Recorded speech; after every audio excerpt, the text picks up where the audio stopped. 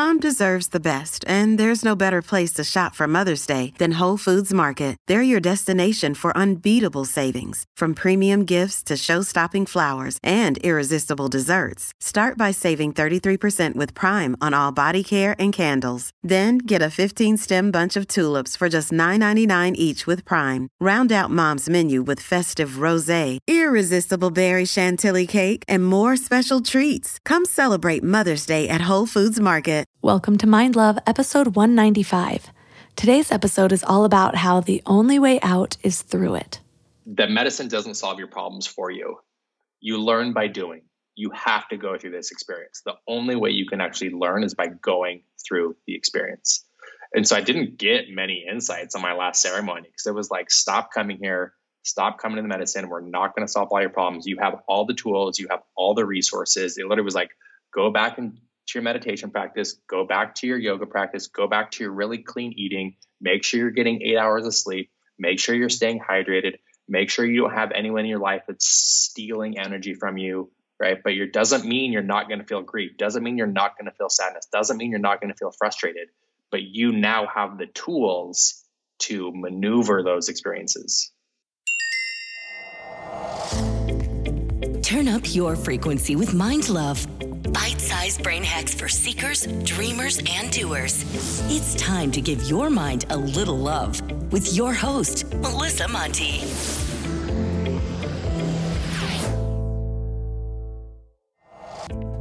Hello, my love. If you have not yet subscribed, please hit that cute little button.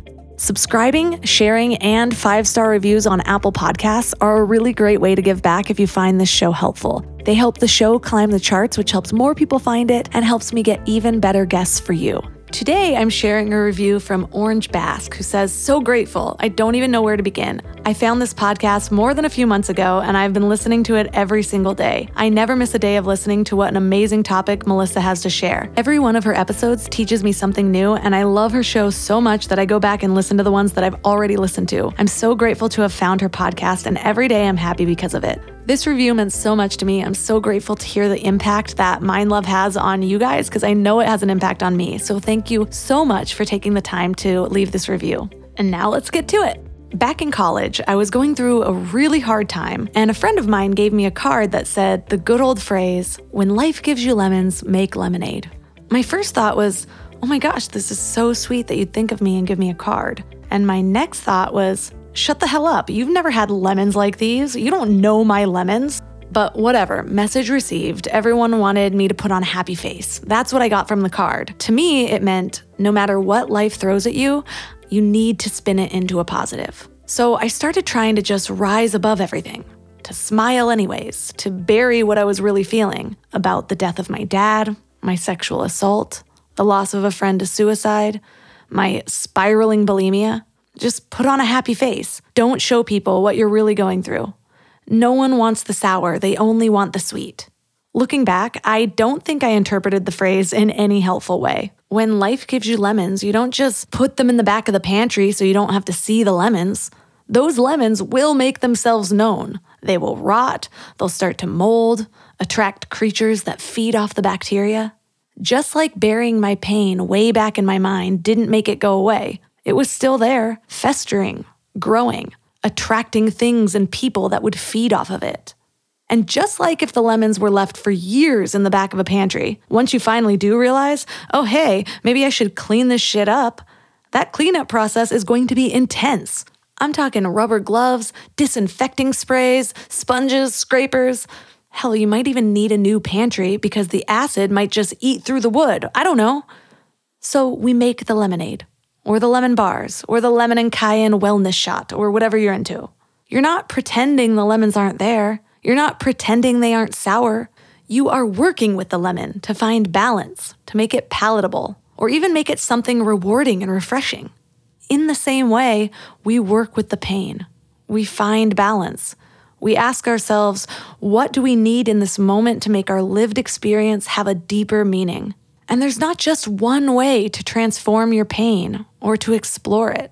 Just like there's 1,000 lemon recipes, there are so many ways to move with your own pain, to uncover the stories that we've created, to move through them, to help transform them into something better than we started with. I have tried a lot of these modalities, from the unhealthy, like losing myself in other people, relationships, alcohol, drugs, eating disorders, to the healthy, yoga, sound baths, ecstatic dance, meditation, cryotherapy, like all the things. But it wasn't until I stopped trying to find a way around it, or a quick fix, and I started looking inside myself while I was right smack in the middle of the pain, that things started to shift. I still use and love so many of the tools that I've found over the years, but my approach is different. The tool will not fix me by itself, but it'll help me. It'll show me things about myself, but then the work is mine. And I know that I'm not alone, because I have spoken to so many of you who have different versions of the same story. Just like our guest today, who I swear somehow has the male Mormon millionaire version of mine, if that's even possible. Our guest is Doug Cartwright. He's a speaker, author, and CEO and founder of The Daily Shifts, an online company dedicated to inspiring lasting transformation of the mind, body, and soul. And 3 key things we will learn today are the dangers of burying our pain, how to get clear on the stories that unconsciously drive our lives and how psychedelics may help, and how to first align yourself so you can get to the root of your healing. But before we dive in, I want to invite you to wake up to the morning mind love. Every weekday morning, you get a little inspiration just to set the tone for your day, to give you something positive to focus on. Think of it like a little love letter from your higher self. Plus, when you sign up, you get 2 free gifts, a 30-minute binaural meditation and 30 days of self-reflective journaling prompts to help you grow. And it's all completely free. So join over 9,000 people and go to mindlove.com to sign up. And now let's welcome Doug Cartwright to the show. Thanks for having me. So give us a little background on you. I'm actually really excited to dive into your story because somehow our lives are completely different, but exactly the same. Funny how that usually works, right? Yeah. So I'm currently the founder and CEO of The Daily Shifts, but I didn't quite get started that way as an entrepreneur. I grew up in Salt Lake City, Utah, and grew up on the east side, so like upper middle class, white, conservative Mormon. And was very much in like this bubble in a sense. And I didn't know, when you're in a bubble, you don't know you're in a bubble. All of my neighbors went to the same church, we went to the same school, we were into the same things, we were the same religion. And so it's kind of like this really, you're kind of told growing up, and where I lived at least, of what you were supposed to do in life. Like it was all laid out for you, especially in the Mormon religion. You're kind of taught, okay, is where you were before you were born. This is the purpose of life. And while you're on life, this is what you do. You go to college, you get a good job, you go on a LDS service mission to spread the gospel for 2 years. Then you get married to a beautiful young lady. Then you have a bunch of kids and you stay Mormon. And then at the end of your life, you get to live in the highest kingdom with God. So your whole life is laid out for you. And kind of you're told what you're supposed to do. So I very much, most of my young life, really obeyed that transition and that blueprint in a sense. And I was captain of my high school football team, and I was student body vice president. I was very much like, had this, I don't want to say chip on my shoulder, but almost like this badge of honor that I was proud, that my community was proud of me. And so kind of up until that point, my life was really good, and lived in a loving household. And I'm very lucky to have loving parents. But when things started to change and eventually took my whole life down a completely different direction. But the first tipping point was when you are 18 years old in the Mormon church, you are called to go on a service mission. And it's almost like this coming of age moment where the leadership of the church feels inspired, they say, to call you to somewhere in the world. And for 2 years, you go to a different part of the world and you might have to learn a new language. And all you do for 2 years is trying to convert people to the Mormon faith. So you could go, I had friends go to Samoa and Russia, and I got called to New Zealand, which I was really grateful for. New Zealand was super cool. But while you're there, it's like, you don't watch TV, you don't listen to music, you don't have a phone. All you do, sun up to sundown, is missionary work. And in accordance to that call, the church has a standard of living you're supposed to obey to. So almost like a purity in a sense. So you're not supposed to watch like rated R movies before you go. You're not supposed to, for sure no drinking, for sure no girls, stuff like that, intimacy, just to make sure your soul, in a sense, is pure and ready to spread the gospel, And I had a girlfriend before I left. And so 2 nights before I actually was supposed to leave to New Zealand, we were together and we were intimate and we broke the rules. And I had a lot of shame and a lot of guilt about it. And in my head, I'm thinking like, there's no way I can confess now and derail my mission a couple of months, because like I've already had my farewell party. I've already said goodbye to everyone. It'd be so embarrassing. So I hid it and I swept it under the rug, the shame and the guilt of, being unworthy, and then still went out on my service mission and lied about my eligibility in a sense. And 9 months into my mission, that guilt and shame had built up so much. And I felt so bad that I had lied to God that I finally confessed to my leaders in my mission. And I didn't think I'd get to home, but they actually sent me out. I got kicked off my mission. And I came home at that point. And that was kind of the first time in my life where I had not been a reputable servant of my community. It was almost like I almost took on like this villain role. And that was kind of the first moment in my life where it's like, oh, wait, I'm not doing everything I'm supposed to, like I've been laid out my whole life. And that's kind of when the shame and guilt started to fall in. The reason I said earlier that we have completely different, but somehow exactly the same lives is I was raised really Christian, and I was highly involved in the church, like 5 days a week, all day Sunday, all day Wednesday after school. And one of the things was choir, and we actually would go around the East Coast on a bus every year and sing at different homeless shelters and churches. And when I was 15, I was actually sexually assaulted. And I had told a couple people, but at the time I didn't understand that I was sexually assaulted. I had been drinking. I woke up, I knew that something happened to me, and I thought it was my fault. Like I didn't realize, oh, you're passed out. Somebody took advantage of you. That actually took me until the Me Too movement to look back and process. Well, people at the church found out, and I got my solos taken away. I was basically on this trip with a bunch of church members, and then I all of a sudden felt shunned. I remember calling my mom from Canada, crying, asking her if she'd fly me home. And it was really a big pivotal moment in my life where, I had already had questions that I felt like I was pushing down or I was pushing aside, even though I felt like there were some inconsistencies or things that just didn't align with what I believed. But it was after that another seed was planted, and I'm just like, what am I doing this for? This isn't compassion. This isn't love. Like, why do I feel so off? And I just turned away from it completely. But I'm wondering, from that point, how did it shift? Did you start to try harder to get in the good graces of your church members, or were you just like, screw this, let me try something else? Yeah.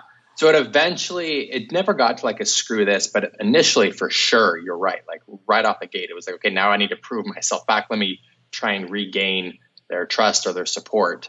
And support's the wrong word, because I always feel like even though I did have shame and guilt come home, I did feel supported. Even though it was like, yeah, we'll help you, but it was almost like you screwed up, but like kind of like this underlying, shame on you. But there was people that absolutely gave me unconditional love and support. So I don't want to say that word, but yeah. So there was like this initial pry and try to like earn my worth back.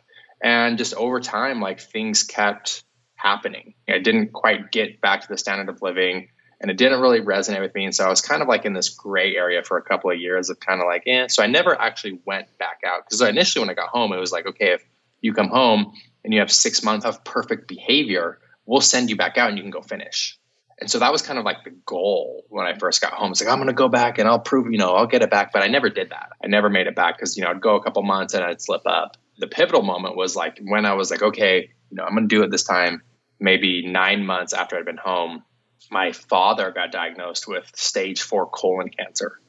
And that was devastating, because it was like, oh no, like stage 4 colon cancer in a way is basically a death sentence. It's like, it's less than 1%, turn it around from there.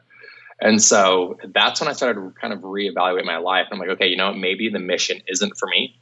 I would rather be home and spend this last quality time with my dad than try and go back out on my mission and deal with that. And at that point too, what's really interesting is in that community, I feel like not just in Utah, but I think as a whole is where we are, like men aren't taught how to deal with their emotions, right? So when your dad's dying, my initial thought was like, okay, now I need to man up and be strong for my mom and be strong for my community and like not show this emotion. And I'll never forget. So, I was really lucky. I got to spend 1 good year with my dad and have really beautiful moments with him.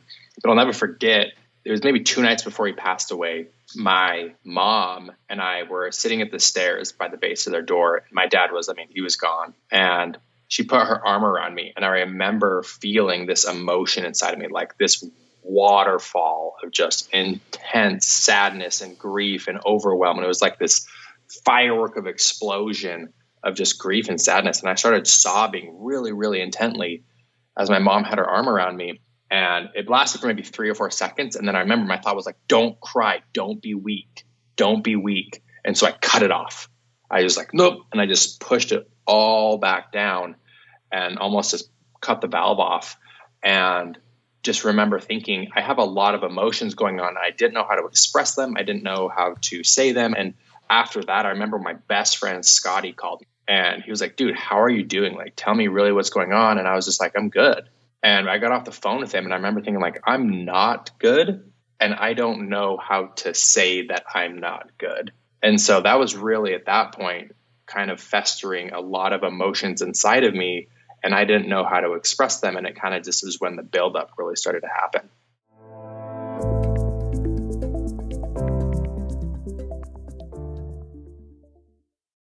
And if this is your first time giving your mind a little love, I have a few goodies for you. First, don't forget to subscribe so you never miss an episode. And second, sign up for the Morning Mind Love. Think of it like a weekday oracle from your highest self to help you start each day with a positive focus. Plus, you'll get 2 gifts absolutely free: a 30-minute binaural meditation and 30 days of journaling prompts to help you remember who you truly are. So join over 9,000 people and go to mindlove.com to sign up, or text the word morning to 33777. We're all here just trying to live our best lives, right? And while you're here listening to a podcast, you might feel like you're on the right track, but then you visit family, or you have a work deadline, or something unexpected comes up and you're all stressed out and it feels like all the work is out the window. That's why it's so important to consciously curate what you can control, like who you surround yourself with, what you watch, what you listen to. So I'm going to add another podcast to your toolbox, The Dr. John Deloney Show. He has a PhD in counseling and has been sitting with hurting people for 20 years. He shares practical advice for everything from how to connect with people, how to face depression, overcome anxiety, and learn just what it means to be well. But what's really cool about his show is you can even leave a voicemail or send an email, and he'll address your topic or question about mental or emotional help on the show. So no matter what you're going through, the Dr. John Deloney Show is here for you. Listen to the Dr. John Deloney Show wherever you get your podcasts, or follow the link on the website.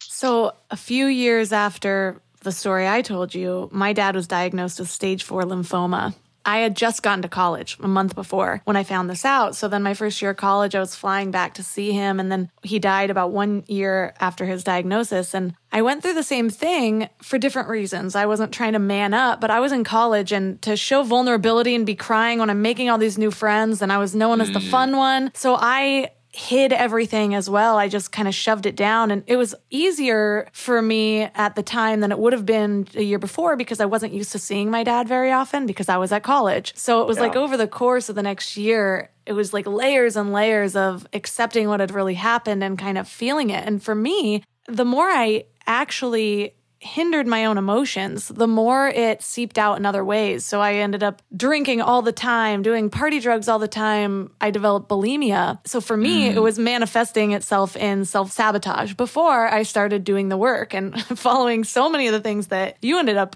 following. So how was that transition for you with hiding those emotions to the point that you started just seeking something that was going to improve your life? Yeah. So what I ended up doing, and I deeply resonate with your message. And it's interesting just to go back on your story. When did you become aware that your drug use and your eating disorder and whatnot was tied to your dad's death? How did you piece that together? It was years later when I was reflecting back on my life, because my self-sabotage went far. I ended up in a really bad relationship with arguably a sociopath who was robbing houses. And I ended up getting arrested for his crimes before I knew he was doing any of this while I was in the car with him. So it was this whole long saga that takes like a good 25 minutes to really unravel. But I was feeling like my whole life was ruined. Like, why didn't I have I knew he was cheating on me a year before. Why did it take this moment for me to realize I need to separate? And why am I still talking to him now that he's in rehab and I'm getting in trouble? Like so many things where I was just like making decisions and I could feel my personality splitting almost. And I don't know if it was like a defense mechanism, but I remember being on the phone with him, making a decision and saying yes to meet up with him at some point.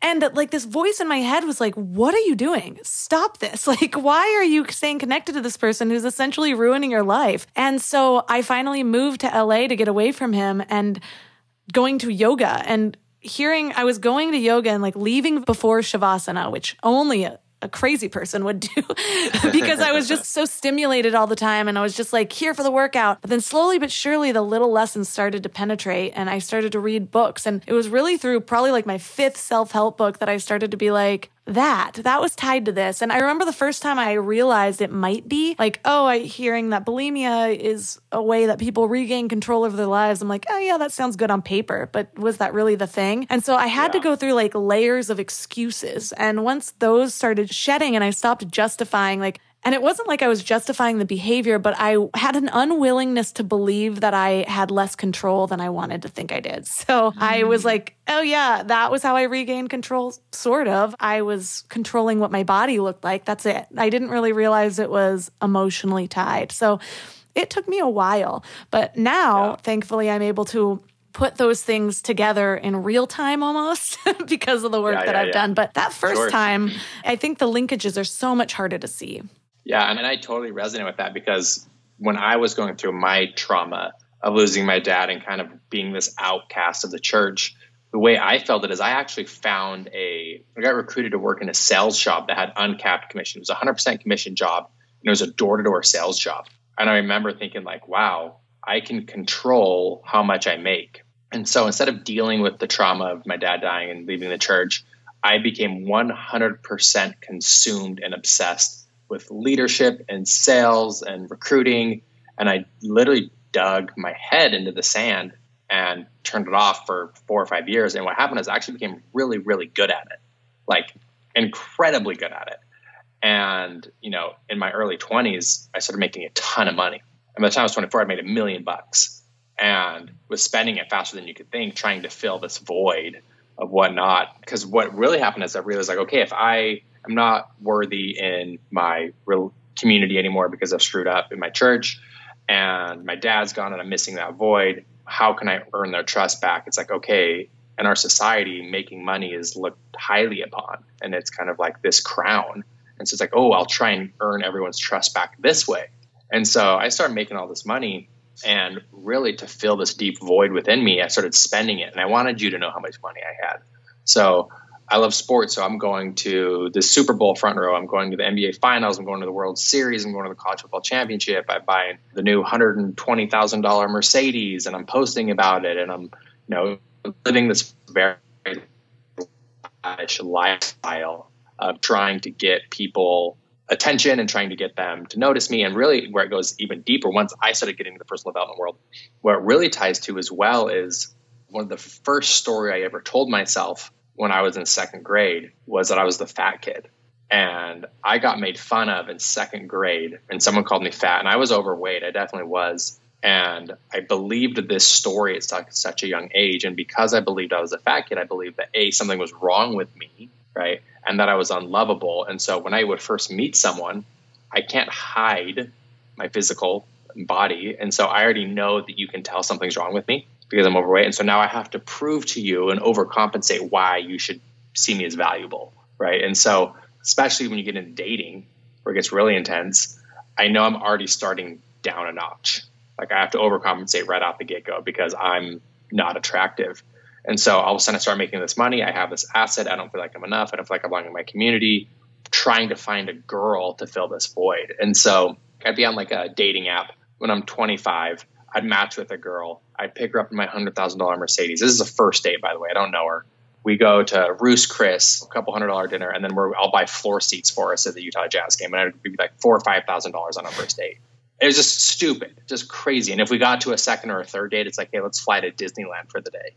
I'll take care of the flights and the whole thing. And it was just throwing money at him like crazy. Just all I'm really screaming is this really sad boy deep down inside of me that has lost his dad, has lost his reputability in his community, and like believes he's unworthy and unlovable because he's the fat kid. And so I tried to fill that void with money and just went into even like a deeper death spiral. Oh my gosh, you sound like so many people I dated in my 20s. But I was doing the exact same thing, only with the value that I thought that I had. So I even had the same story. Right after that first sexual assault, I ended up gaining a bunch of weight, which arguably could have been my body's way of protecting itself, like an extra layer. I've read all sorts of things about that. But I ended up, like I said, trying to control what I looked like. Like, that's the value that the woman brings, you know? You see the hot women on the millionaire's arms. And so I dropped down to like 92 pounds. I ended up getting breast implants. I had like eyelash extensions, going tanning, perfect highlights, spending all this money on clothes. Now I'm like always in leggings and never wear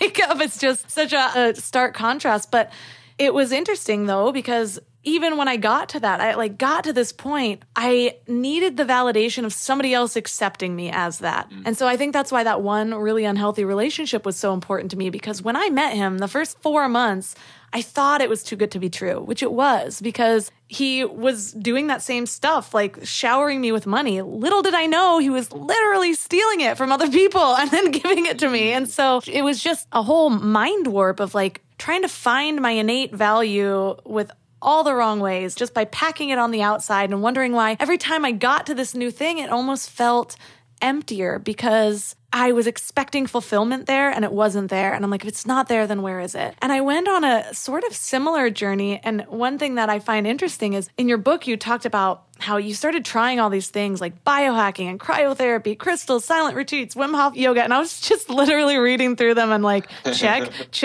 I did all that. Yeah. And it's interesting because when I first started going through all those things, they were all helpful. Like they were all helpful. They all helped me find something. But I think I was trying to find the thing in each of them. And I'm like, okay, maybe this is the thing I'm going to like reach enlightenment, or all my problems are going to be gone because of this thing that I'm being promised and this thing. And looking back, it was like each one had a new layer or maybe a self-realization to find. But ultimately, it was still, I think, I was putting too much hope in that this was a solution rather than this was a tool, or this was where I was going to find myself rather than this is just a tool to help you understand yourself better. So I'm curious, when did you start seeking all these healing modalities and where did you end up from there? Yeah, great question. And it's so funny. I resonate so much with what you said about like, is this the one? Like, is this going to be the thing that finally cures it all? But what happened for me, I kind of fell to this place. It wasn't this very much like intentional search from the get-go. I didn't build it up, and it happened very, very quickly. So I was very lost in my life, very unfulfilled, very confused, and I was kind of had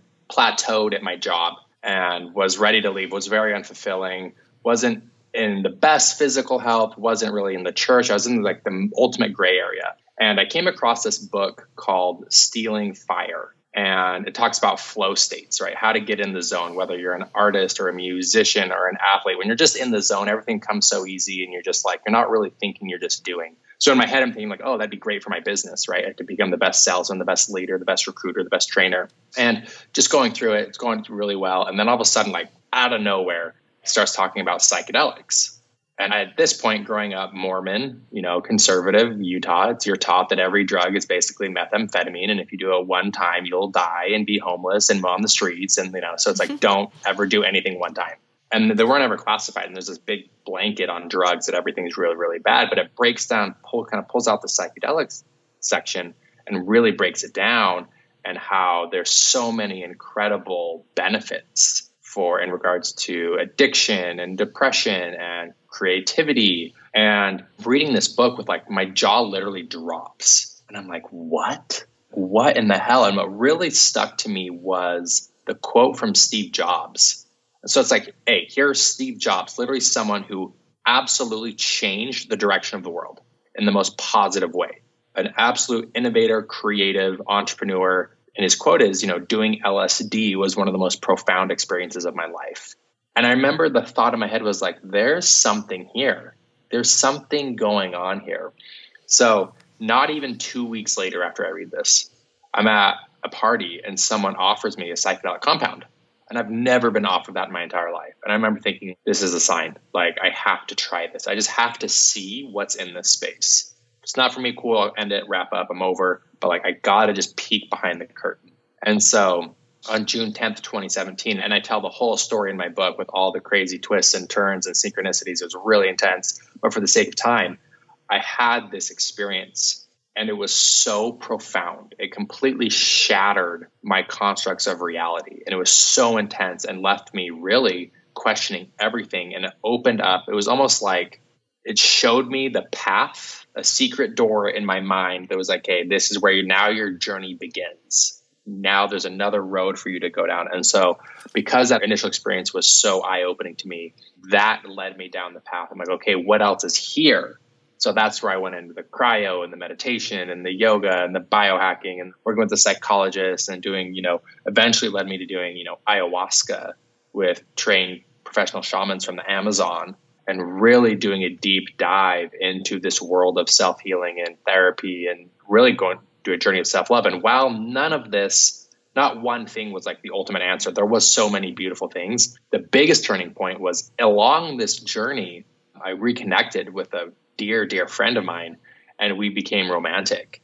And we had the most beautiful, soulful, cosmic, incredible, deep, heartfelt relationship. And at one point during our healing journeys together, we had like this breakthrough of like, oh my gosh, you're my person. I'm your person. You're my person. We love each other. Oh, I get it. When people say, when you know, you'll know.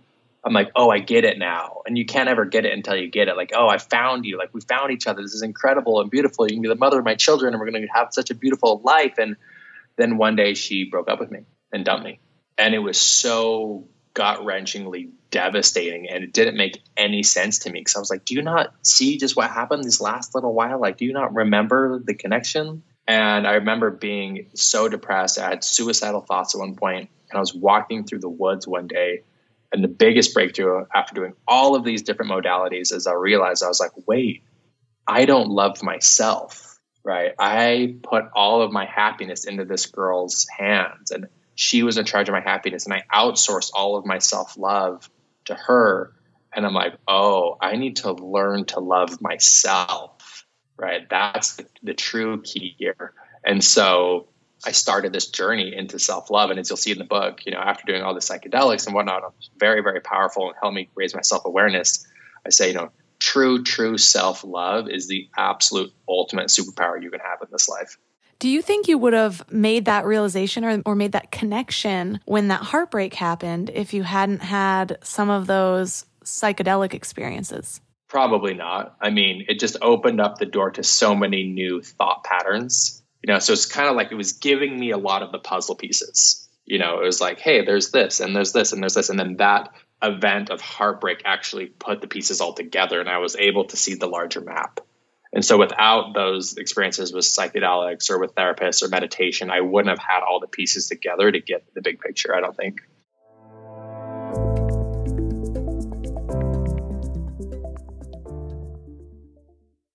And now for another episode of Lies We've Been Told About Our Health. We've all heard we need 8 glasses of water a day, right? Well, hydration isn't actually about water intake. It's about the balance of water and electrolytes so that our bodies are actually absorbing the water instead of just passing it through. A lot of people go for those sugary sports drinks, but let's be real, those do more harm than good. I've found a better solution. Element. It's a zero sugar electrolyte drink that's all about effective hydration. Each pack gives you essential electrolytes like sodium and potassium without the unnecessary additives found in other drinks. The team behind Element includes experts in biochemistry and nutrition, so they really know what they're doing. And it's not just for everyday use either. Elite athletes and teams, Olympic weightlifters, CrossFit champions, Navy SEALs, all rely on it too, which to me says a lot about its effectiveness. Here's what makes them really unique. They recently launched a hot chocolate line with flavors like chocolate mint, chocolate chai, and chocolate raspberry. Ever since I went alcohol-free, I've been really intentional about luxurious, health-focused drinks, so I can sit back and unwind while actually doing good for my body. And the Element chocolate chai is great for relaxing in the evening or warming up after winter sports. And you can try Element totally risk-free. If you don't like it, you'll get your money back, no questions asked. Receive a free Element sample pack with any order when you purchase through drinkelement.com/mindlove. That's drinklmnt.com/mindlove to get a free starter pack with any order. I'm constantly sharing with my clients to stop searching in life and instead start aligning. It's true with purpose, with relationships, with higher versions of yourself, and it's also true for hiring. The best way to search is actually just to match with Indeed. Indeed is your one-stop hiring platform with millions of job seekers visiting every month, and their powerful matching engine helps you find quality candidates fast. Plus, Indeed lets you schedule interviews, screen applicants, and message candidates all in one place. But Indeed isn't just about speed. They also deliver quality. According to a recent Indeed survey, 93% of employers agree Indeed delivers the highest quality matches compared to other job sites. I love Indeed because it makes hiring so much easier. I'm all about alignment in all areas of my life, and that includes people I hire to work in my business. So I need a hiring partner that makes it simple to find candidates with the right skills. And that's Indeed. And what's really cool is Indeed's matching engine gets smarter the more you use it, learning from your preferences and over 140 million qualifications. Plus, I love that I can do all my hiring in one place. It's just one less thing to keep track of between all of the other things. So join over 3.5 million businesses worldwide who rely on Indeed to find great talent fast. And listeners of this show will get a $75 sponsored job credit to get your jobs more visibility at Indeed.com/mindlove. Just go to Indeed.com/mindlove right now and support our show by saying you heard about Indeed on this podcast. Indeed.com/mindlove. Terms and conditions apply. Need to hire? You need Indeed.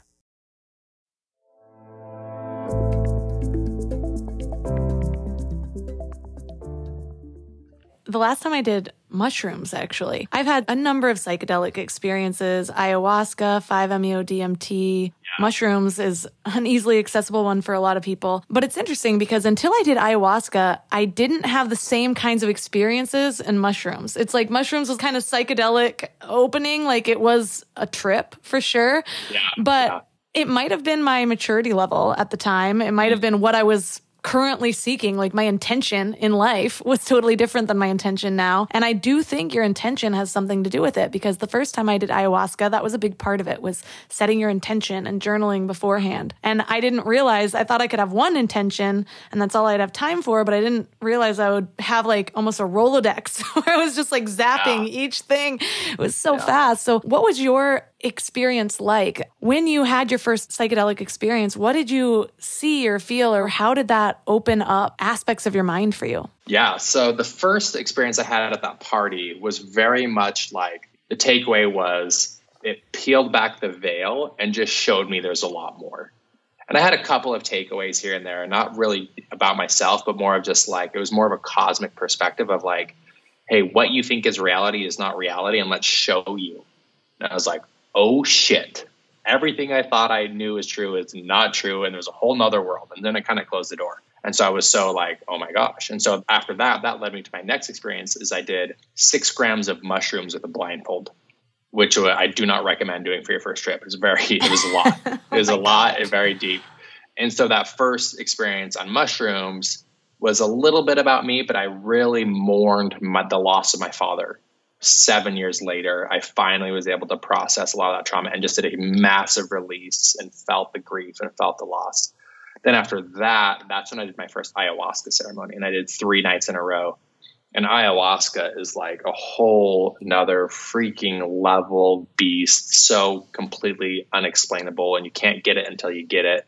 But first night of ayahuasca absolutely destroyed me, just blew me up, relived a lot of my stories of I'm unlovable, and dealt with my fat kid stuff, and dealt with not this last relationship, but the relationship I had before that, the loss of that and what was going on in that relationship, and like really just ripping me apart. It was really intense. The second night was the most beautiful, euphoric, indescribable, incredible night of my life, where it showed me my highest potential, and it kind of really sewed me back together and kind of showed me who I am. And there was a moment, I want to share this with you because it's how I got the title of my book. But in that second night, it almost took my soul off of the planet Earth. And I was looking at planet Earth from a third eye perspective of like, with no connection to being human. And just kind of like, this is what Earth is, and this is what's going on, and the purpose of the experience of the evolution of your soul. And then I slowly started to be reborn back into my body. And I felt like I was in my body for the first time ever. And I remember laying down and I was looking at my hands and I would make a fist and I was like, holy shit, I just think and my hands close. Like it just does that. Like I have this incredible vessel. And then I like felt these immense feelings of joy and excitement. And it was like, I was looking at Earth as if it was an amusement park. There's beaches and mountain ranges and animals and food and music and other people here. Like, holy shit, this is incredible. Like, and I kept thinking like, holy shit, like we're alive. Wait, this is what it feels like to be alive? Guys, holy shit, we're alive. And I was so pumped just to be human. And so I'm like, oh, and that's where the title of my book comes from, is like, holy shit, we're alive. We get dropped down on this beautiful planet and have so many incredible opportunities and connections and food and music and art and literature, and there's creators and there's friends and we can travel. But the reason we're not enjoying our lives is because we're stuck in a story of how we think life is supposed to be going. And it's not. Or we're stuck on a story of trauma, of why we're not good enough. And so we're clinging to that and we feel the loss of that. So that's why we're not enjoying our lives. And so that's the whole intention really with the book that I'm sharing, in my book, Holy Shit, We're Alive, is, once we can heal these stories, we can break through to another level and pierce the experience of life at such a deeper, richer level. And so that was kind of my second night. And then my third night was kind of like, as I've been rebuilt up, it was like some really incredible insights in your life. Like, for example, at the time I was like really addicted to college sports betting, college football betting. So it's like, hey, stop gambling. And another one was, your body would do a lot better if you stopped eating meat. Not that like everyone needs to be vegetarian and don't preach it, but it's just like the way your body, it's like avoid meat. And so I cut meat out too and immediately lost like 25 pounds of that. So it was like a couple of insights on the third night. And still to this day, that initial ceremony, those first 2 nights were by far the most profound, indescribable, influential nights of my entire life. And I share all the details in the book.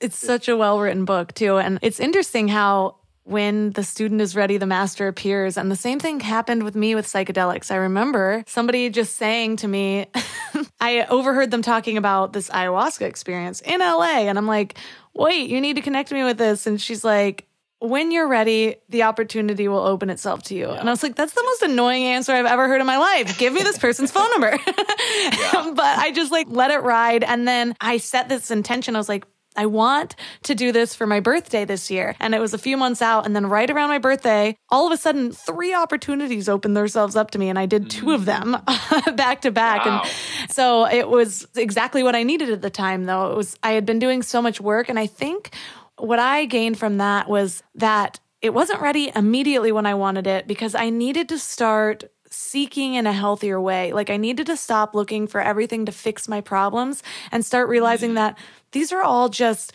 glimpses into myself, but I have to do the work. I'm here, the one that needs to love myself more. I need to accept myself. I need to stop living my life for everyone else's approval that doesn't even really care to approve of me. They're worried about getting their own approval. Yeah. And so once I started unraveling that, though, somebody said ayahuasca is like 1,000 years of therapy in one night. And it really was for me, the profoundness of it. And I could feel myself, even in the beginning of that, like my old church beliefs, even though I hadn't been going to church for such a long time, it took me a long time to fall into that first experience. And I believe it was because there was just this like child version of me with these beliefs that was still holding on. So I remember having to consciously let go. And actually, I think I said let go out loud, and I finally fell into it. So it's just so beautiful the way I look at it like, the universe has these plants that they've given us to remind us where we really came from when things get too crazy. And for me, when I called it that night, and I still call it being on the other side. When I was on the other side, that felt like home. And it was so clear to me that this was the illusion. But as soon as I came back, it was like, oh, all those stories that looked so silly in that state of mind feel so real again. And some people don't have access to the medicines that we're talking about. And so I'm curious, does it take something like ayahuasca to start finding those stories that are driving our lives? Or is there another way that you've found? Because, I mean, for me, I'm still finding stories. It's not like it just dissipated in that ayahuasca experience. It shone a light on them, but through my life, through living here, I'm creating new stories every single day that I'm trying not to become attached to. So how do you keep that awareness? Yeah, great question. And I'm extremely grateful and I know I'm incredibly lucky to have access to these medicines, and not everyone does. And at the same time, you don't need these medicines. They're basically, if you're really, really off track, it's like to get you right back on track really quickly. It's almost like a cheat code to get you. So for me to keep in alignment, I love breath work. I talk about Wim Hof method in my book too. And that's a really easy, simple way just to get me kind of back on track. I do have a silent daily meditation practice that keeps me really aligned. And for me, yoga, just a morning yoga movement practice. It's really just these subtle reminders to get back in touch with myself. And on that note, I did want to make a note of where you said that medicine doesn't solve your problems for you. You're trying to get something to solve these problems for yourself. And I remember my last ayahuasca session just in March, and this was my 9th ceremony, which is a little overkill at this point. And it's funny because I was dealing with like some grief and some internal problems in my life. And so I went like, I'll go do ayahuasca and get the insight, And so I break through and get to the other side. And Mother Ayahuasca was just very much like, what, you think you can just come here and I'm going to solve all your problems? She was like, no. The medicine was like, no, you learn by doing.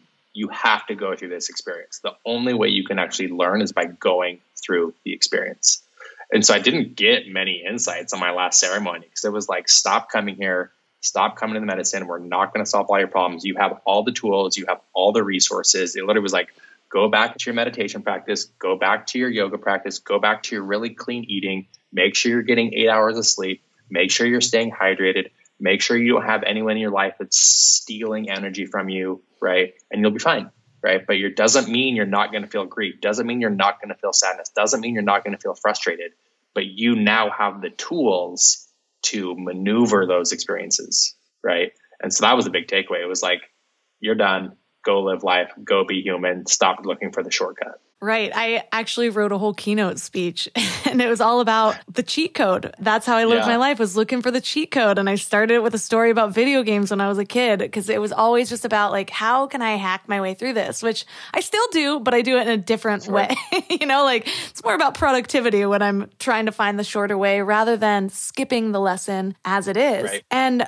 it's interesting to me because when I started to first do all of the self-help stuff, I was just like, well, this is the thing. And then this is the thing. Or like, okay, now a vegan diet's going to help me because I'm vegan. Well, actually, I reintroduced pasture-raised eggs when I was pregnant, but so I call it vegan. But yeah, and so it's like all of these different things like are supposed to be the thing. It sounds like none of it is then. But what I started to realize is that these are all tools. And when you're taking care of your car, it's not like you go in and you're like, I thought it was the oil change, but now it's the brakes and now I need tires. And what is this? Like, that's what taking care of yourself is. And so if you need to make dietary changes, that's one step to keep your vessel running optimally. If you need to do breath work, that's another way for you to connect your mind and your body. And then this other thing's another way. And so all of these ways are different forms of maintenance to help keep yourself in tip-top shape so that you can even access your mind. Because if I'm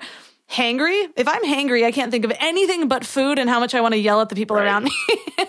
And so how am I supposed to find any deeper meaning when I'm in literal fight and flight mode? And so it's about finding that calm in your body, doing what you need to do to give yourself that freedom. And for some people, that looks like just eating a solid breakfast. And for other people, that looks like a cold plunge and like 30 minutes of breath work. Like, what do you need? What helps you reach that space? So now that you've found these realizations, what do you do when you find yourself caught in a story, or when you find yourself feeling depressed, or what are your tools to kind of find that awareness without having to go seek Mother Ayahuasca? Very well said, by the way, about keeping your body in alignment, and I think that's where it does start, right? Is your physical health, your mental health, right? Get yourself in the best possible situation so you can attack your problems coming from a place of integrity and alignment. And I think that's absolutely huge.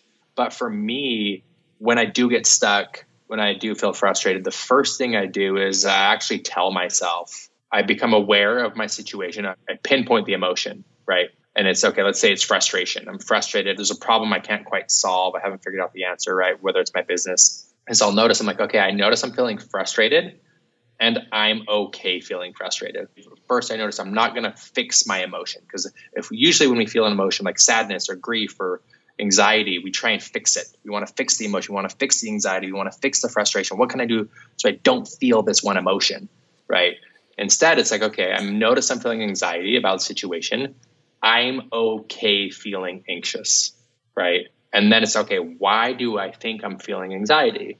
Okay, there's this situation at work or a relationship that's not landing right. I don't have an answer for it. And just realize I will be okay. And I just start there by telling myself, I will be okay, right? And that allows me to feel more calm, more relaxed. It kind of takes the weight of the problem off a little bit, even though I still feel anxious, but I'm okay feeling anxious and I'm not trying to solve the problem. Because if there's an issue at work or a relationship and I'm anxious and I want to solve the problem, what I'm really trying to solve is my own personal anxiety. And that's usually not the best thing to do for the relationship or to solve the problem. It's really just being selfish. I just don't want to feel anxious about it. I don't care what the result is as long as I don't feel anxious. So if I can be okay with my emotion and pinpoint it, okay, I'm feeling anxious, I'm okay feeling anxious. Now I can actually address the concern that will solve the concern, not just my anxiety. So I don't know if that makes sense, but it's really just telling myself, I'm going to be okay, right? I'm okay feeling anxious. I'm okay feeling my feelings, right? And then address the problem from that in place of integrity, because I think that will get to the true result of the problem rather than just subsiding my emotion. Right. I do that when I feel anxious. It's funny because I never identified with having anxiety until all of a sudden a couple years ago, I'm like, this is anxiety. And I think what was happening before is I was always running from it. So I wasn't okay feeling it. And so back in my 20s, I would go party or I would grab a drink or I would immerse myself in something else so I wasn't feeling that anymore. And ironically, sometimes take drugs that would make me feel more anxious. But for some reason, I was like, well, I just took that. This is a good feeling.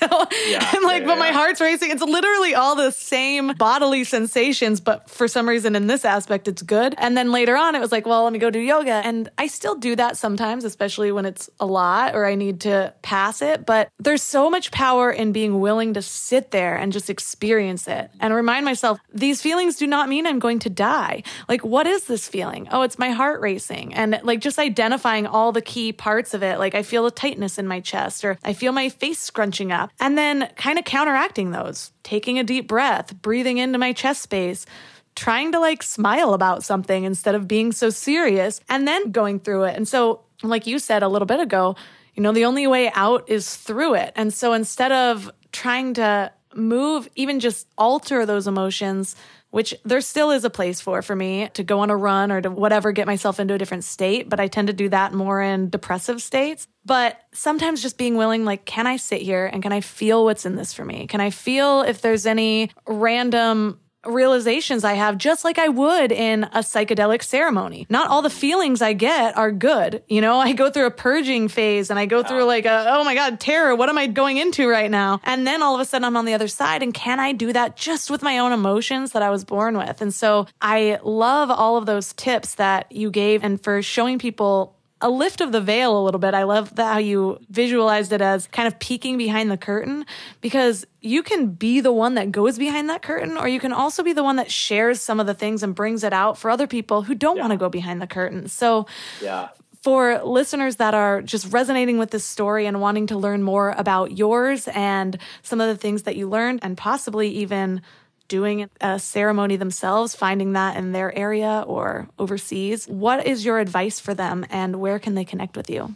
Yeah. So on that note, I'm not very woo-woo, even though I've done a lot of woo-woo, but I think you nailed it when you said, when you're ready, the plants will come and get you. You'll be called to it and you'll know. And I want to echo that as well, right? As much as I'm not woo-woo, I do believe that when you are ready, the plants will come and find you. So if you're interested in an ayahuasca ceremony or a medicine ceremony, there's incredible retreat centers outside of the US where it is legal, and you'll know when you're ready and you'll be called to it. And so I want to point you in that direction. As far as my work going out, I have a brand called The Daily Shifts, which is an app with daily habits. We have, gratitude practice, breathing exercises, goal setting, as well as a lot of other healthy habits for your daily reminders, The Daily Shifts. I have an online course. I do one-on-one client work as well. But more importantly, the most exciting piece is my book. It's coming out, and you can find that on Amazon.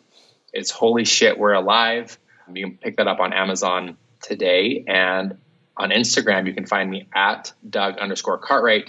I'm not an Instagram famous guy. I'm a normal dude. So I answer my DMs. So if you have a question or an insight or something resonated you, or you loved my book and would love to tell me, please shoot me a DM, and I respond to every single DM.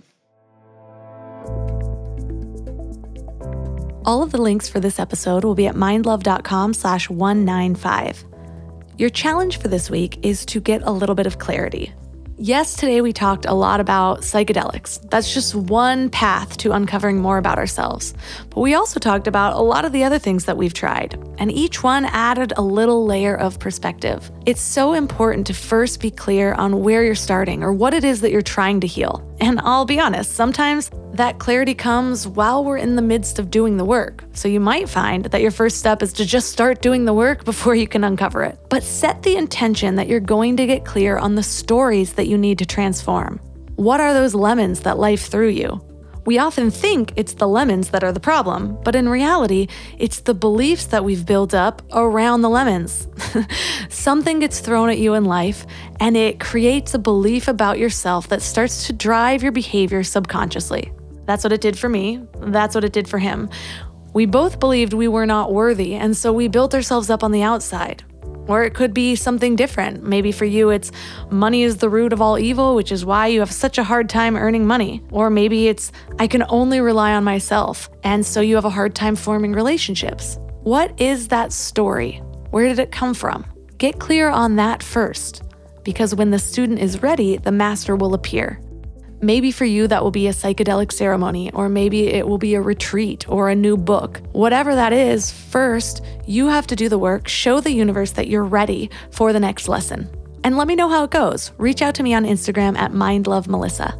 Thank you for all of you who have left 5-star reviews. If you love the show and you get value from it, that's an awesome way to give back. Just go to Apple Podcasts, find Mind Love, scroll down until you see a link that says write a review, which should be right above all the other reviews.